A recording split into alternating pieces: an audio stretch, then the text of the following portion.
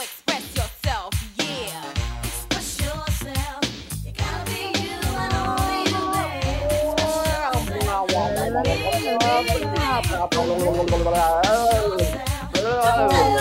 I cannot do, baby. Don't wanna be like nobody going on with no job. Everything girl got, he got from, and everything she got, she got.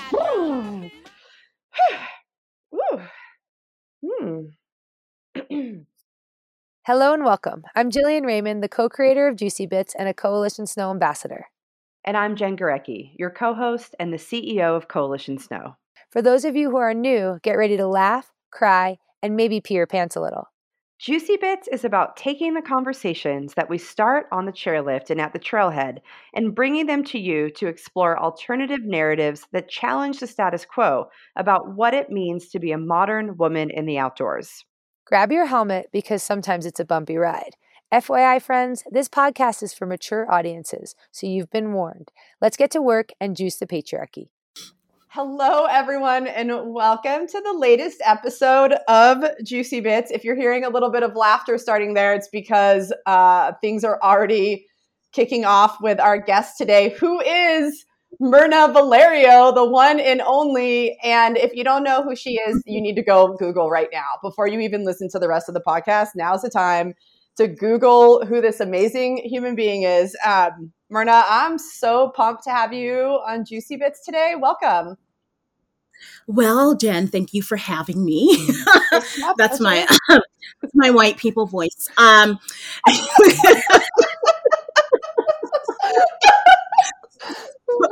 So that's how this podcast is going to go. So hi, everybody. It's Myrna. And I am currently in Vermont, where I live. I just spent a glorious week in Hawaii. And I'm feeling really good. And so who am I? I am a 45-year-old Black woman who is fat, who does sports. And I have a 17-year-old son who is going on 55.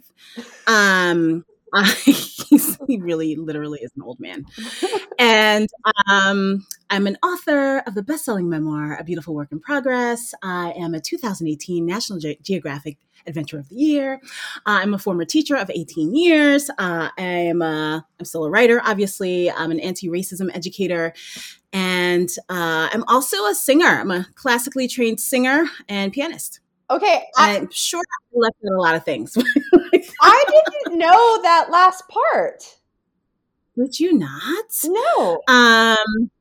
Yes, I am. I am a performing artist. Well, I don't actually perform a whole lot anymore. I mean, unless you consider my motivational speaking and stuff to be that. But yeah, I'm a singer. I was, trained first at Juilliard pre-college, not the undergrad, pre-college, when I lived in New York. I'm born and raised in New York. And then I went to Oberlin Conservatory of Music, where I have a degree in vocal performance. And I also went to college where I have another degree in Spanish. So I taught music, Spanish, and then I did a lot of diversity, equity, and inclusion work at the end of my teaching career. Okay, let's get into this. So I first came to know you through your presence in the outdoor industry, just seeing you, like, I don't know, like you were on Instagram. I saw your picture on the Merrill booth. You were just sort of there.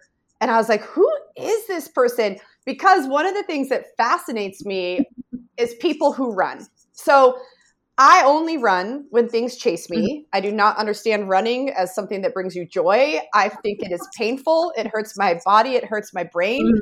So I first came to know you as a ultra marathon runner, and anyone, I'm like, how do you do that? So I just how did you get your start as a runner? Yeah. Yeah, it's so funny that it seemed like all of a sudden my photo was everywhere. Like at OR, at at, the running conferences and stuff, via REI and LL Bean and stuff. And so, yeah, a lot of people think that I started running in adulthood, but I was an athlete in high school where I played field hockey and lacrosse.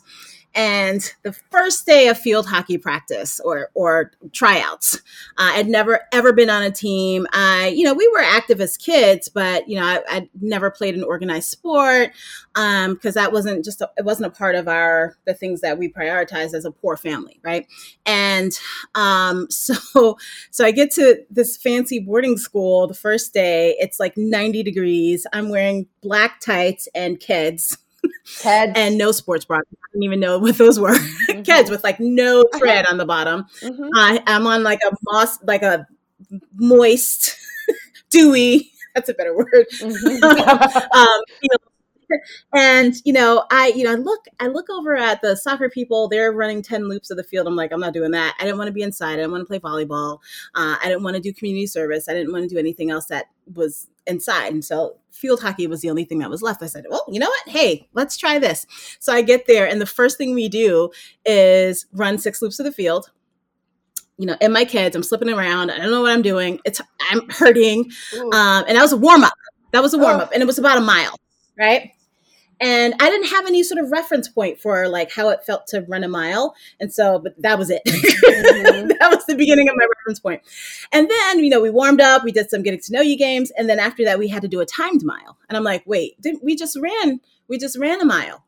So why are we doing it again?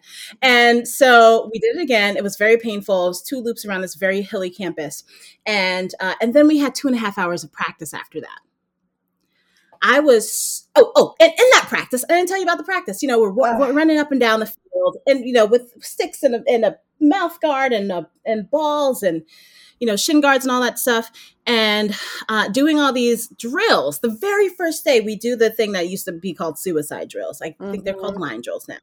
We do the, what used to be called an Indian run. And I think it's still called an Indian run, which is awful. Yeah. But it's that thing where you like sprint to the front and then the back person sprints to the front and you do the field many times. I hope there's a better name for that. Certainly. And then we, then we're doing all the drills and stuff like that.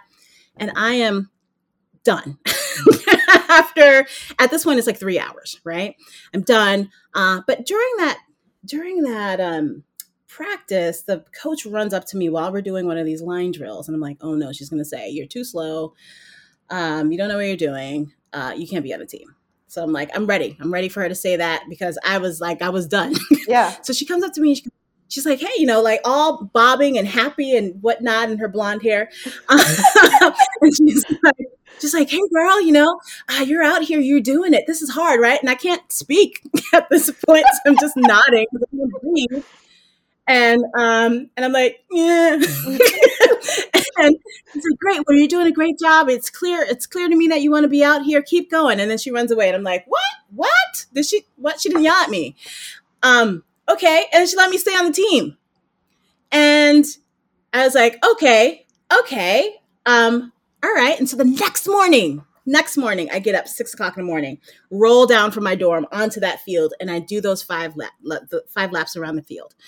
And it was this really incredibly difficult, hard thing, but I knew it was going to eventually help me become a better athlete because there was so much running, and it just became the way that I started my day. And I liked it. I was like, what? I don't know what's happening to me. I don't know who I am.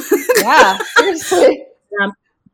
And it made me a better athlete. It made me faster. It made me fitter. I was able to like withstand the 2.5 to 3 hour practices and games. And it was just, and it just made me feel so good. Not necessarily in the moment. Yeah, but right. Always afterwards, I always felt better. And so that's how I started running in 1989. Yeah. And there was really only a 3.5 year period where I wasn't running, but that's when all my health issues started. But yeah, so like I've been running since 19 89. 1989. So, okay, let me ask you a question that wasn't on the list of questions I sent you, but so if you've been running since 1989, how come I just saw your face a couple years ago? Like what happened? What happened? Because I feel like all of a sudden you were everywhere and it was super like I was like, this is amazing. But how did that happen? How did you become? Because it feels like you became famous overnight. How'd this happen? I want to know. Ask me for a friend. So it definitely was not an overnight thing, but so 2008 I had this health scare, and I thought I was having a heart attack, and this was like during that 3.5 year period where I wasn't running, and I had relocated to Maryland, and then I went to New Jersey because I thought Maryland was too far south. I'm from New York, and geography, Maryland is like 2 states away from New York. And then, so it was a very stressful existence, very stressful job. My kid was pretty young, and he was always sick, which meant I was always sick, which meant I was always missing school. He was always missing school. It was like a whirlwind of high stress and anxiety. And you know what happens to your body when you have a lot of stress and anxiety? There's a lot of cortisol, there's weight gain, there's this, there's that. I had like all these like things kept popping up when I had been very, very healthy up until then. And then, so I'm driving from one of my gigs on the weekends. One weekend, have chest pains in the left side of my chest, think I'm having a heart attack. It turns out that I was having a panic attack, but I followed up with a cardiologist anyway, and he told me I was going to die if I didn't change my lifestyle. So, and what he meant was that I needed to stop working so much, and I needed to sleep because I wasn't sleeping. Also lose 15 pounds. Back then I was like over 300 pounds. He was like, I just need you to lose 15 pounds. I was like, right. So that's that. I mean, I tell that kind of jokingly now, but it was a very, very traumatic and cathartic experience. And, but the next day I, got on my treadmill because I had a treadmill at home, and I started running again. I started like meaningful movement again. And I knew it was going to take a long time to get back to where, I could run a mile again without stopping and without being in pain, with like emotional and physical pain. And so that continued. I did 5Ks, 10Ks, eventually signed up for a full marathon. And that's when I started my blog, Fat Girl Running. So that was a thing that got noticed by Wall Street Journal. In 2015, after I'd been writing it, on and off for a couple of years, telling stories about, all the shit that people would say to me, like just go on a diet. Like how much weight are you trying to lose? I'm like, I'm just running because it's good for my body, and I like it, and it makes me feel good. And there were also like really awesome things that people would say. Oh, like I didn't even know that. People who are fat could run, or like that I could run in the body that I have. And so I told those stories. And then Wall Street Journal said, hey, we'd love to tell your story about, how, you can still work out and do fitness without trying it, without it being a weight loss thing, and actually I had lost weight already. And I, like, that was just part of what I, working out for 5 hours a day, which I don't recommend that, but I was really serious. I was like, I have to get back to like optimum health. And so I like worked out for like 5 hours a day, like 2 hours in the morning, an hour for lunch. And then it was crazy, but it felt good. It felt good for me. It got me to where I needed to be physically. Again, if you can't do that, don't do that. So don't try to sue me and whatnot. Anyway, so, but, cause people are, people are, yes. Anyway, so, Myrna said, you start seeing your name pop up in Twitter on those, like the Google alerts, and you're like, I fucking didn't say that. Now I gotta go respond to some shit on Reddit. God damn it, you motherfuckers. Exactly. Seriously. Yeah. So that's what I did. And then I started this blog. So, I mean, I already told you that, but, so we did that. The Wall Street Journal thing came out, and then a couple of weeks later, Runner's World contacts me and, hey, we want to feature you. And I'm like, what? Wait, what? I'm fat, right? Like,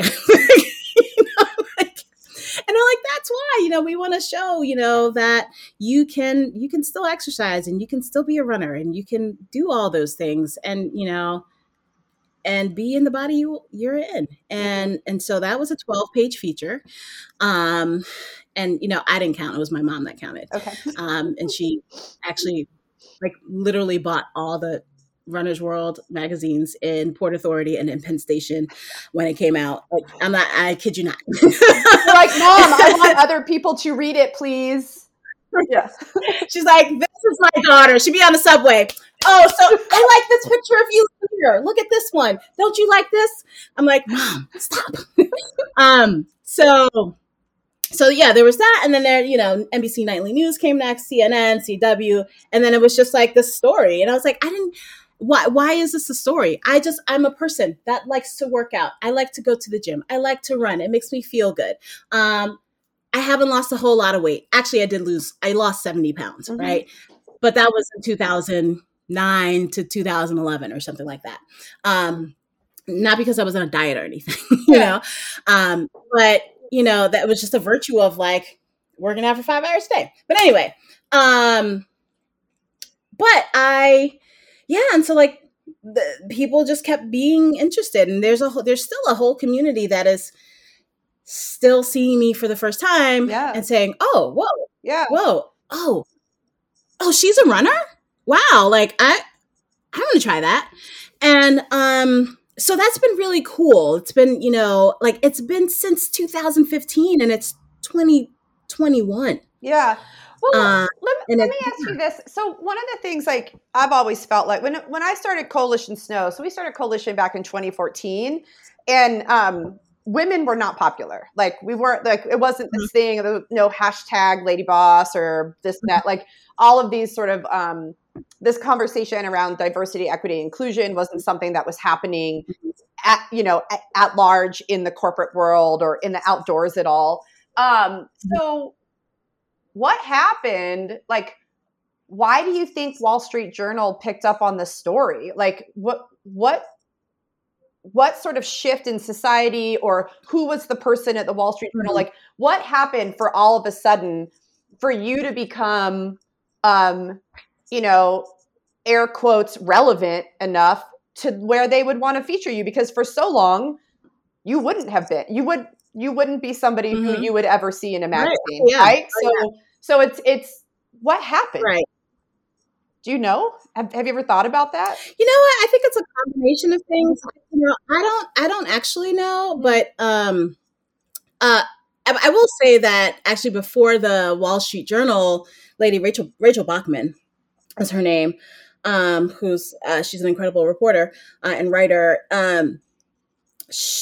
Before that, I had actually been contacted by the Today Show, and who wrote me on my blog, and they were like, "Oh, we'd love to interview about marathoning," and I didn't see it because I never checked my comments because people don't really comment on my blog, and so. But I saw it 3 weeks later. I'm like, "Oh my god, that's so cool!" But I think that I had been building. I personally had been building up a repertoire of writing, and and I would sometimes write for Trail and Ultra Running when they had their website, and I would do a lot of reviews, and they were really invested in having different kinds of people review the shoes or the clothing. We have this one vendor who has plus size stuff. You want to try that? And so it was building up this whole cadre of items and writing and reviews and stuff like that for me. And then, but I also think, there was a shift in culture where suddenly just different people became relevant because people are more aware. And I'm not going to say woke because people who think they're woke are not really woke. People who say that they're woke are not woke. But I think there was a general shift and also hello, bottom line, right? Right. Bottom line is very, the more diverse your consumer and customer base is, the better your bottom line is. You know, the more demographics you can hit, the better your bottom line. And like people who are plus size are what are we? What's that? 66% of the something crazy. Yeah. You know, 2/3 of in the United States of the population, right? Of the female population. Of Anyway, women, I don't know are about like over, right. wear oversized 16. 16 or Right. Yeah. And no. so exactly. And I'm over here in my 1820, right? And like I have money. Yeah. I want good quality clothing. I want shoes that fit me. Mhm. I want to go to races where, you know, I can participate Yeah. in. Yeah. You know, I want to do that too. Yeah. But it's hard to make that leap when you don't see yourself represented, right? It's hard to say, oh, I'm going to go do a trail race. I'm going to do it anyway, because that's just who I am, right? And, you know, but I know other people don't have that same sense of entitlement, you know. Oh, rock climbing, I'm going to try that. You know? Skiing, I'm going to try that too, you know. And, but, you know, I think, you know, seeing people like me and like, or Jessamine Stanley or Roz Mays, who's a pole dancer, but she's a phenomenal, and she's a phenomenal personal trainer and a comedian as well. You know, seeing people like just normalizing, seeing big people doing things. Yeah. And in positive ways, and not, you know, reiterating the narrative that fat people are slovenly. I love that word. Slovenly, lazy, not intelligent, because those are all of the qualities that have been assigned to fat people. And, or, you know, we're definitely not athletic. We are, you know, we're dumb, as I said, not intelligent. We don't have any ambition, all of that. And all of that actually comes from white supremacy. So, you know, when they were trying to make a distinction between who the good people were and who the bad people were. And that was those adjectives were attributed to Black people. Yes. Right. And so, or people who are not in the upper echelons of the hierarchy, you know, so Black people or women or fat people. Yeah. And so, yeah. And so like, I think that when companies realize that, you know, hey, you know, our bottom line matters, but, you know, you have that, but you also have the, you know, consumers, our customers are very savvy right now. Yes. You know, they want to partner with companies that are inclusive, or that that are working on their inclusivity, that have a mission, right? That and that are accountable to their customer base. And so I think all of that is changing for the good. You know, like, money is power, and also knowledge is power. So, right. And if you're not on the wagon now, it's just going to be really hard to get on. And there are lots of companies that still don't give a crap about, you know, making things accessible for the disabled community, making sure that they have representation of all types of people from all over the human spectrum in their advertising and marketing materials. You know, and not just showing like hiring models for their Instagram stuff, for their, you know, outward facing stuff. But, you know, also like the fact that companies are doing stuff internally is really important. So like, it's a really good shift that I am so glad to have been privy to and to have been a part of. And I also have skills. I mean, I'm a diversity practitioner, right? So like, I also bring that to the table. And so I think that has also been part of my rise to fame. That's all I'm gonna say. Yes. I am certainly very happy that you have risen to fame, because I think you make the outdoors much, like, it's just more fun with you around. Like, it's there's just that to me, you've always sort of exuded this joy, like joy in the way you recreate and joy in your body. And I think that that's such a big piece that's been missing from snow sports. That, I mean, those of us who ski and snowboard know how fun it is. Like, powder days are like, I don't know, orgasm, powder day. It's hard to choose which one you would actually want. Like, it's so good. But the narrative is like sending, like, go send and jump off cliffs and like be aggressive. And I feel like it's super important to just talk about having fun, and everybody knows how to have, like, anyone can have fun. If that's the goal, is to just have fun, all of this becomes so much easier to do. Right. Mm-hmm. And like, yeah, I agree 100%. Yeah. But I also, I think that's in many areas of the outdoor industry, I think people are realizing that, like, we can have these aspirational aspects to sports, right? People who push the limits and really show us the awesomeness of human potential. I think that's very, very important, but that's all we've seen, right? So that leaves out a whole community of regular people. Most of us. Yeah, most of us, like I told my, actually I told the reporter from Vermont Ski and Ride, I was like, look, I don't care if I'm stuck on a bunny slope. I find so much joy and happiness. I'm obviously going to move beyond that, but like, I just find so much joy and happiness, just like turning and like feeling the snow under the skis and, feeling the air go up my nose and like feeling the slight burn from the snow, like on my face, the reflection of the sun, right? Yeah. But that's a thing, right? And but that makes me so happy, right? And if I can continue to have those like joy-inducing experiences, even though I'm at a low level, as far as skill is concerned, I'm going to keep doing that. I don't need to do double black diamonds. I don't, maybe one day, but I don't need that. I don't need to do fancy tricks. I don't want that. Yeah. I like looking at people doing those things, and I like, admiring their skill and power, but I don't need to do that. I just need to be on the mountain. Yeah. I need to be inside, right? Is that so? Do you think that's sort of your key to how, like, your willingness and your desire to try all these new sports? So you're 45, I'm 43. I know how difficult it is to think about doing something for the first time. Like, for me, it's intimidating.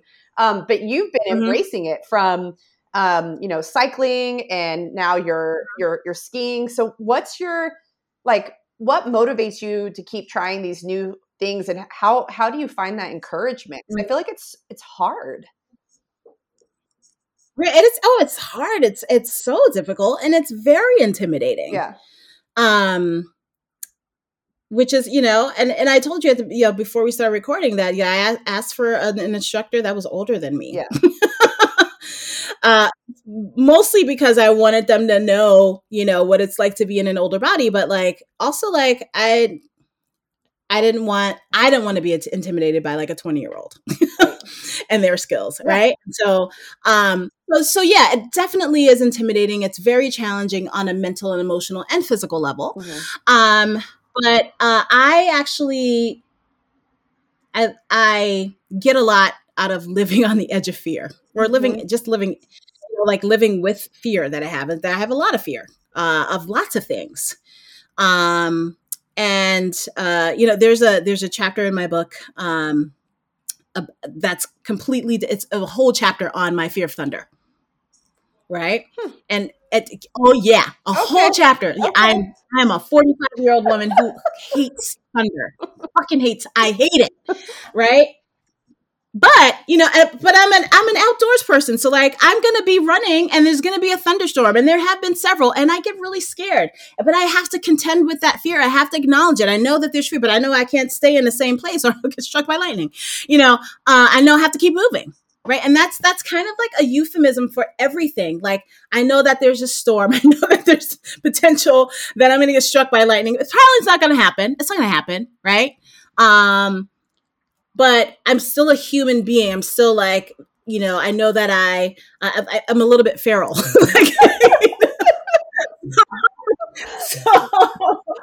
And that fear actually makes me feel that motivates me. Yeah. Right. It's like when you go in like expecting yourself to have some fear, and being okay with the fact that you are going to have fear and there's some trepidation, and you're going to look like an idiot, and you're going to fall, and you have to get yourself up because the instructor's not going to help you. Those are all skills. Those are skills that are transferable to life. Yeah. Right.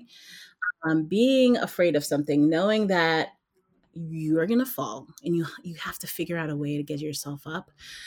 Knowing that, you're not going to look like somebody who's been skiing all their lives. Right. Yeah. Knowing that, you're going to feel like an idiot. Yeah. It's okay. It's okay. I think it makes your brain grow, and there's, like you're building new neural pathways and stuff every time you learn stuff. Yeah. That's Myrna science. And I think it's true. I think I read that somewhere. Anyway, so yeah, and it is hard. Like when I got into cycling this past summer, it was because I was injured. I was an injured runner, and what was motivating me was I needed to move, and I needed to not continue spiraling into depression and anxiety because I couldn't run. Yeah. And so I had to find something else, and it was very scary. And and because it was scary, I was like, I'm not going to do this on my own. I'm going to hire a coach, teach me everything. And I did. I hired my friend Max, who wasn't my friend before because I didn't know him, but now I do. And it's been the most joyous friendship and instructor. Max is a teacher at the elementary school, and is such a good educator.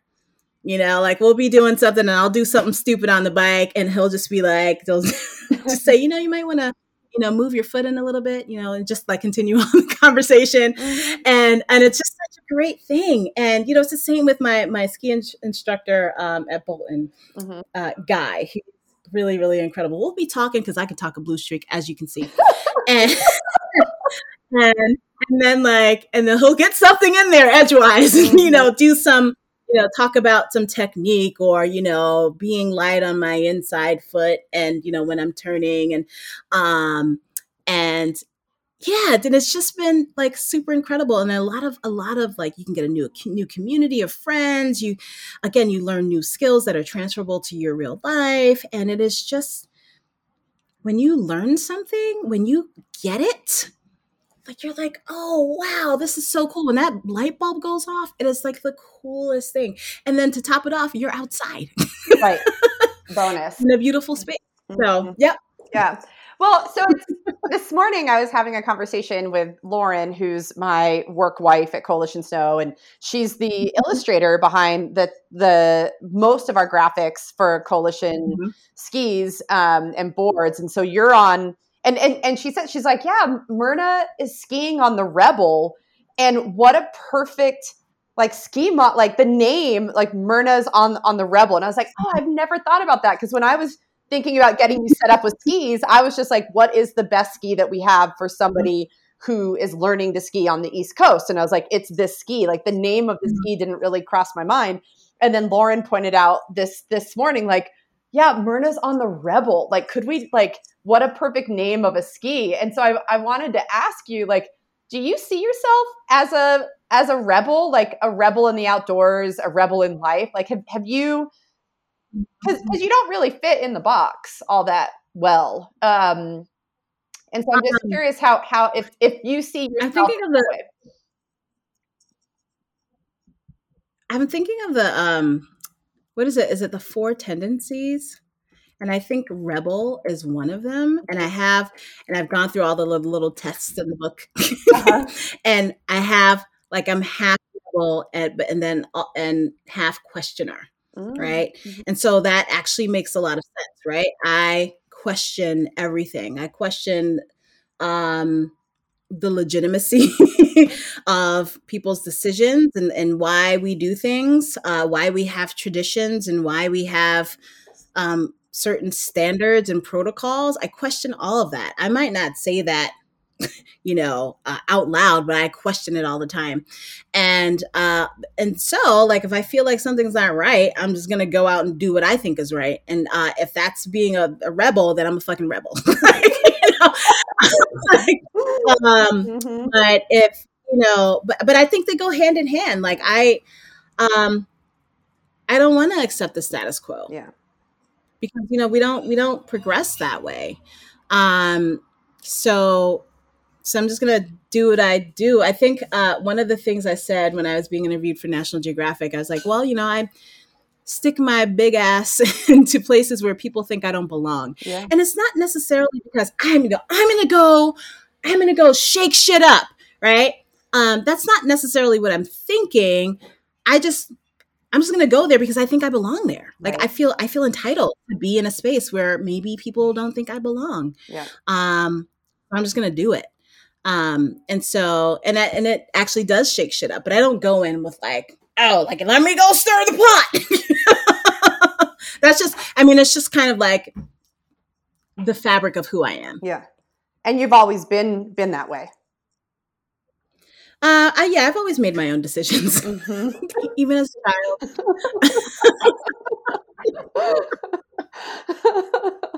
Well, and that is why my son is the way he is. Yes. He makes his own decisions as well. Yep. It's funny how children look at their parents and learn from them and maybe become their parents a little bit. Yes, he's definitely me. Just so that, okay, I had to say, all of you listening right now don't get to see that Myrna and I are looking at it. We're actually on a video call, and Myrna's like leaning her head over her shoulder, like giving the look to Cliff. Like, I don't see her son, but he's near, and she's giving him this look right now, like, oh, he makes his own decisions. I see you. I hope you hear me say that. Definitely. Oh my gosh. Well, 100%. One of the things I wanted to talk to you about, and you mentioned this at the beginning of our call, is that you do many things. Being an athlete is one. Being an educator is another, and you're also an author and a public speaker. And I was curious, what are some of the topics that you really enjoy talking about right now, or writing about? Like, what gets you fired up to either write or speak currently? Yeah, well, I started my speaking career just telling my story, right? And so much so that I have like the 5-minute version, the 15, the 55-minute, the hour and a half. But I always use my story to frame different things. Like, so if I'm talking about body image, I don't use the term body positivity because that's been diluted and misused. I love talking about one thing that I've been talking about a lot is awe and wonder, and how experiences of awe and wonder in outdoor spaces help create community and help make people more generous. And that is actually science-backed. So I've been speaking about that a lot. I have been speaking about, like, actually tomorrow I'm giving a webinar on for trail race directors, on how to make their events more accessible and equitable. Right. And so, like, I love talking about that stuff because it it's a convergence of like almost everything that I love to do, like as a person who is a trail runner, as a person who is a diversity practitioner, that's, and as a speaker, and a teacher, right? I get to utilize my educator skills. I get to use my speaking skills. I get to use my personal experiences as a trail runner, to help spread the word and to create a ripple. I'm not going to change the world drastically, but somebody's going to hear something that applies to them, and they're going to change their behavior. And so that's why I do that work. And so that really excites me. I love working with actually primarily white audiences, so that I don't want to have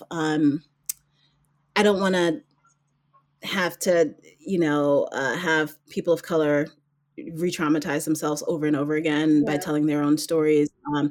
And so like I use myself and I get paid. So, and then I can go to therapy. You know, but yeah, like I love doing that work. I've actually grown up in mostly predominantly white spaces. Even though I grew up in Brooklyn, I was in an Italian neighborhood that I grew up in. And then I went to like all white schools. And I know that is a community that needs to be doing the work of anti-racism, of diversity, of equity, of inclusion. I mean, we all do, but like mostly it's on you white people. 100%. So, but I love doing that because, you know, I want to bring people to the work. I want to get them excited. I want them to, you know, obviously be thinking it's really tough stuff, but I like to approach that work with a sense of joy because everybody deserves joy. Yeah. Right. And the more that we can create our world around that concept, I think the better it will be. Mm-hmm. Absolutely. Yeah. It's been really interesting to sort of watch this conversation around diversity, equity, and inclusion unfold over the last few years. And I know that I've certainly learned a lot and been trying to do, you know, just trying to be a part of making positive change in the industry. Knowing that also like like most of the people probably listening to this podcast are white and they're women. Do you have one thing you want to say to white women that they might need to hear for a minute? How much time we got? I mean, what time if you want.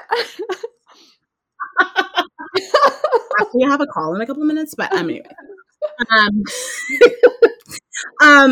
You know what? It was I literally just as I was driving back home from the lovely A-frame house where I was staying last night.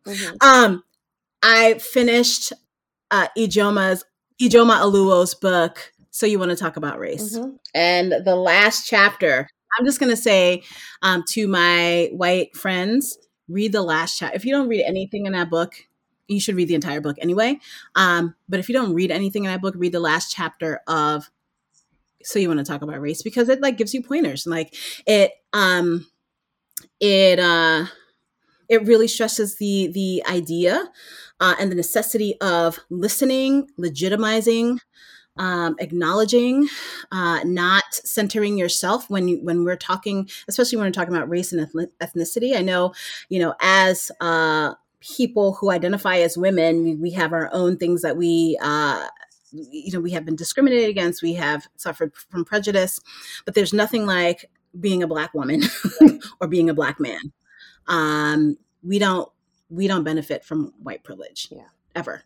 So, you know, acknowledging privilege and advantage and racial disadvantage is, you know, the key to really, really doing the work. If you are going to call yourself woke or an ally, which you shouldn't do, you need to be doing the work all the time. Yeah. Right. Whether it's reading, whether it's educating yourself, whether it's speaking up and speaking out. You know, there are all these things that you can be doing to further where we are on this so-called arc of justice. I don't even think we're on the arc of justice yet. But if we want to get on, everybody has to work. Everybody, and it's hard, you know, and it takes a lot of energy and effort to not do and say the things that we've always done and said. Right? It takes effort to change our behaviors and to change our attitudes. But in order to do that, we need knowledge. And we also, as I said, have to legitimize the lived experiences of people of color, which is not something that we're good at. No. So yeah, I mean, I have 4.5 hours worth of stuff that I could say. You can sign up for my class. Anyway, so yes. Yeah. So yeah, so like there I would definitely read the last chapter of that book and just, you know, do some soul searching. Where have you participated in harmful stereotypes? Yeah.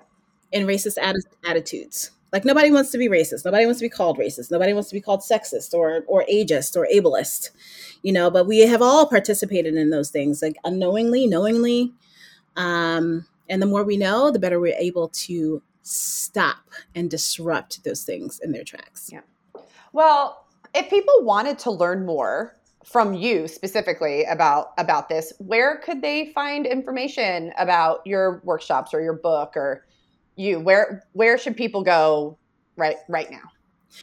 Well, the funny thing is, I don't even advertise. So I have this 4.5-hour anti-racism introduction to social justice, identity, and anti-racism course, but I don't even advertise it on my website because I'm actually like, I've been like doing it full time. Wow. I don't even have to advertise. Sweet. But so I will be putting together a public course because I've been just doing it for companies for the last year.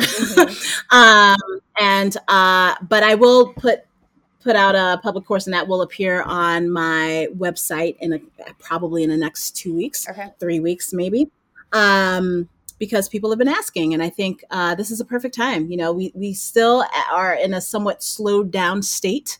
Many people are still working from home and have some flexibility. I get that not everybody does, yeah. And so like I do it online, and as I really do try to approach it in a joyful manner.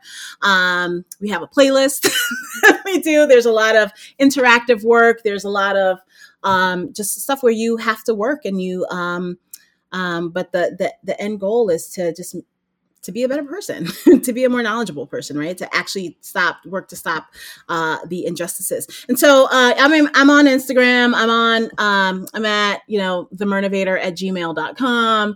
I'm on Facebook, but don't hit me up on Facebook because that's like mostly family.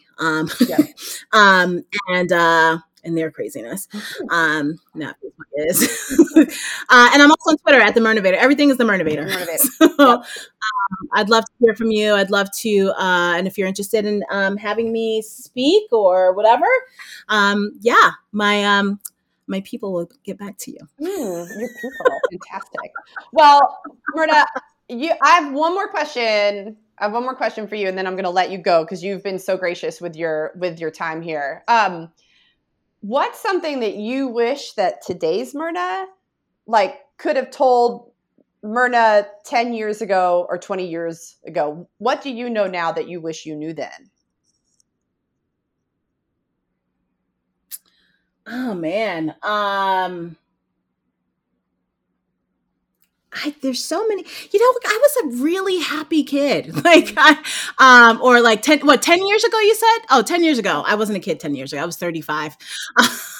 Basically a kid. Actually, so for, 10 years old or 10 years ago? 10 years ago or 20 years ago. Like what do you wish you could have, your younger self knew, let's go with now? 10 years ago. I would definitely say take better care of myself. I mean, I was really good at my job. I was really good at my job. I wasn't so good at the job of keeping myself healthy and well in all aspects of those things, mentally, spiritually, physically. And I also wish, there'd been better resources. There weren't enough resources for me as a woman with a family, with a 24/7 job. There aren't there. I think there still aren't those things. But like, if I could look back and be like, tell myself, give myself some advice, it would be to say no. It'd be to say no to things that weren't for me. Mm-hmm. Mm-hmm. Ooh, that's not an easy one. That's not an easy one. Yeah. All right. Well, I'm gonna practice that. I actually said no to 2 things last week, and I was like, fucking crushing, Gurecki. 2 no's in 1 week. Like, it's hard. You know what? My thing is like, say no to 1 thing a day. Okay. It could be a small thing. My New York just came out. It could be a small thing. Or it could be a big thing. Mm-hmm. Whatever you want. It could be, what. But and it's scary because you're like, oh, what if I never have that opportunity again? Yeah. You know, I had to say no to some pretty fucking big companies.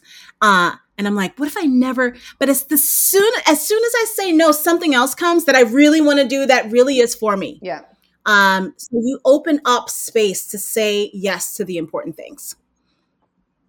Awesome. Well, and with that, I'm going to let you fucking go right now to open it up for all the other things you have to do today. All right, Myrna, thank you so much. It has been an absolute pleasure to be able to talk with you and work with you. And I'm so excited to keep following your journey of learning how to ski, which I have to tell you, your Instagram brings me so much joy watching you learn to ski. Like, I feel like I'm like yelling in my house and I'm on Slack with the coalition team and everyone's like, fuck yeah, Myrna, woo. Like, so you have like a huge community of people who are just cheering you on and so pumped. It's so fun to watch you ski. And just, yeah, it brings me incredible joy. So thank you so much. And I can't wait to see what's next for you.